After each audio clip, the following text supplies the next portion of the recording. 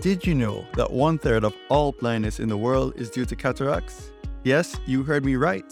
In a recent study done in 2020, there are an estimated 36 million blind people living worldwide, 12 million of whom have had their vision affected by cataracts. But what exactly are cataracts? Would you be able to identify someone living with a cataract? And most importantly, what can we do as medical professionals to help? Hi everyone, welcome to Palpable Pods for Docs. My name is Brandon. And my name is Sophia. In today's podcast, we will be discussing cataracts. For visual aids on today's topic, please head over to our website at palpable.com for high-yield revision notes and a question bank.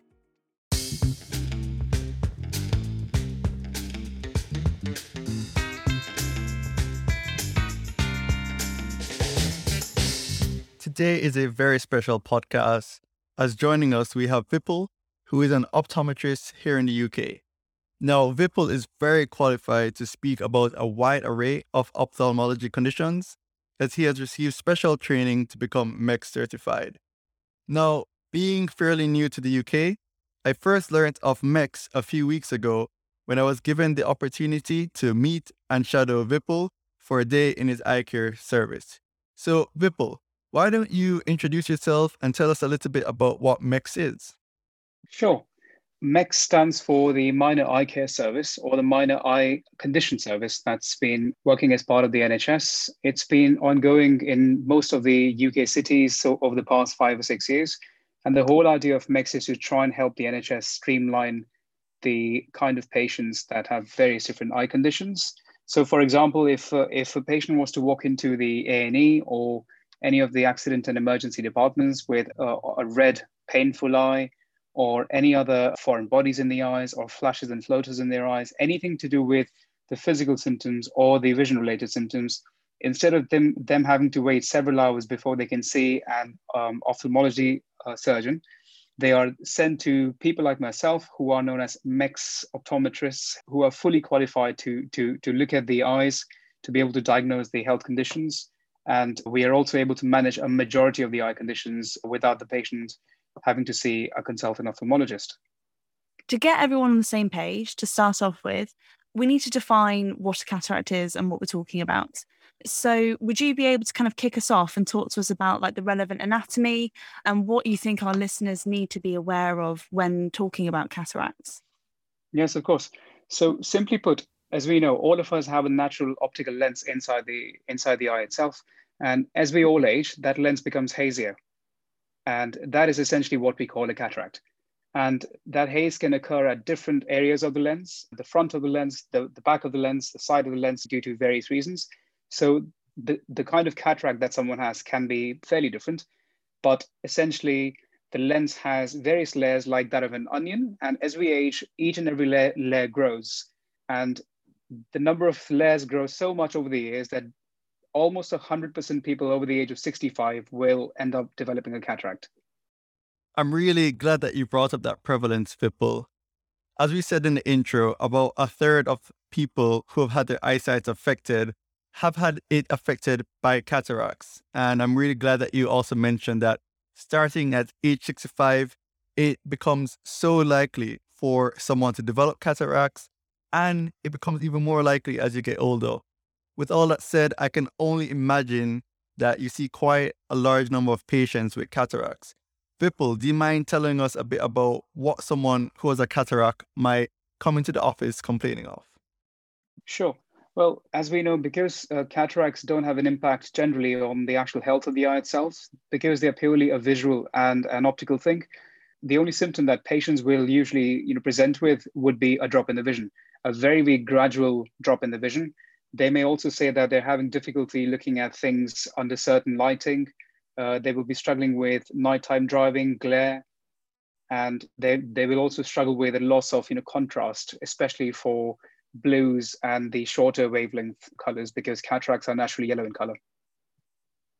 Okay, so what we know so far is just how prevalent cataracts are and how important it is that we know about them. And that, as you told us, a bit about the presentation, these individuals tend to come in, it's this gradual, painless vision loss. that they typically present with. Now, many of our listeners are in the process of preparing for exams, and so we want to cover as much detail about cataracts as possible. So one thing that's useful in exam questions is understanding the risk factors that predispose people to developing these conditions. And I was wondering if you could talk to us a little bit more about the specific risk factors for developing cataracts. Yes, absolutely. So the first one that we all know of is age. As even if someone is absolutely healthy for whatever age they are, if they're just over the age of 65, it is almost certain that they will have a cataract. Other than that, things like smoking is a major risk factor. Diabetes is also a major risk factor. Diabetes, because of the variation in the sugar levels, the lens inside the eye can swell and shrink, which means that people with diabetes can have a cataract much sooner than someone who doesn't have diabetes. We may get someone with diabetes having a cataract surgery on average about 10 years sooner than someone who doesn't have diabetes. Other than that, the use of steroids, long-term use of steroids leads to what is the most common type of cataract called a posterior subcapsular cataract, which is essentially a cataract that impacts the back surface of the lens. So that is steroid use. Trauma will also give us a certain type of a cataract. UV exposure definitely makes cataracts grow faster, despite all of the natural layers in the eyes. Family history will also be a factor. Again, a family history may be a risk factor which can change when someone develops a cataract, but even if there is no family history or no known family history of it, someone will obviously have a cataract. And one of the other things, it's not very common in the UK, but if someone's being electrocuted, they may also develop a kind of a cataract. I did not know that bit about electrocution, so I definitely learned something there. Vipul, thank you so much for sharing those risk factors with us. Now, one of the things I like to do on these podcasts is I like to paint a really clear image of what someone who has a cataract might look like. So you'll be in your service, someone who is over the age of 65 might come in complaining of gradual vision loss. They might have some risk factors like a history of diabetes. Maybe they've been using steroids for a long time. And in your mind, you're thinking, wow, maybe this is a case of cataracts. What are some of the questions that you would ask that patient? How would you go about examining that patient? And are there any investigations that you could use to confirm your suspicions? Sure. So thankfully, in a way, unlike most other eye conditions, cataracts have symptoms. So if someone has had a gradual painless drop in the vision over the past few months or years, it is most likely to be a cataract.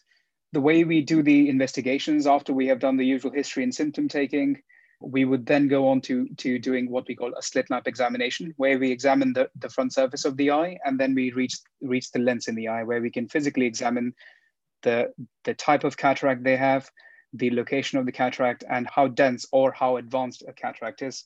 Following which, we then have to check their vision, because that is almost literally the only way to quantify a cataract, is to check how much of an impact it is having on a person's vision.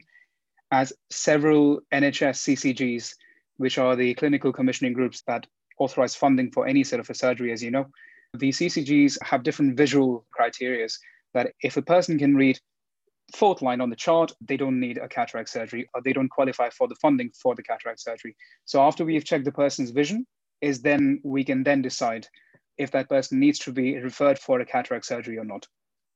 Okay, and just a bit of a follow-up question here.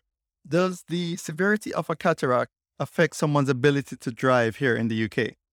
Yes, very much so. As you know, going back to what I was saying about being able to quantify someone's vision, there is a legal vision standard that we have to adhere to in the UK.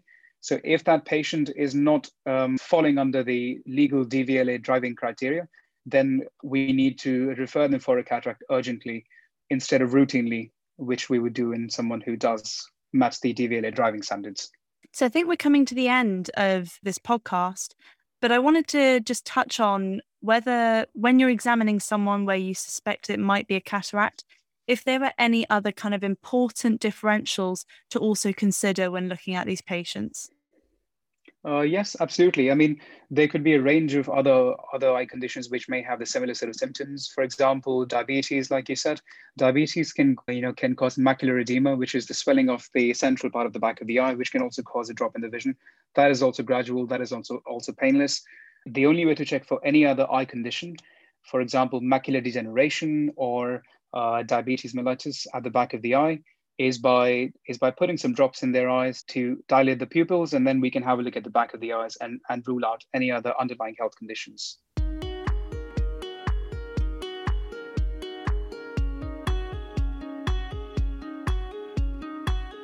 All right, so that's it for today's podcast. Thank you for listening, and we hope today's discussion has been helpful to you.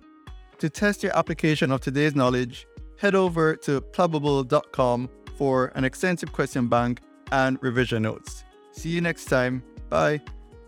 This podcast was brought to you by Plabable, with special thanks to Vipul for joining us today.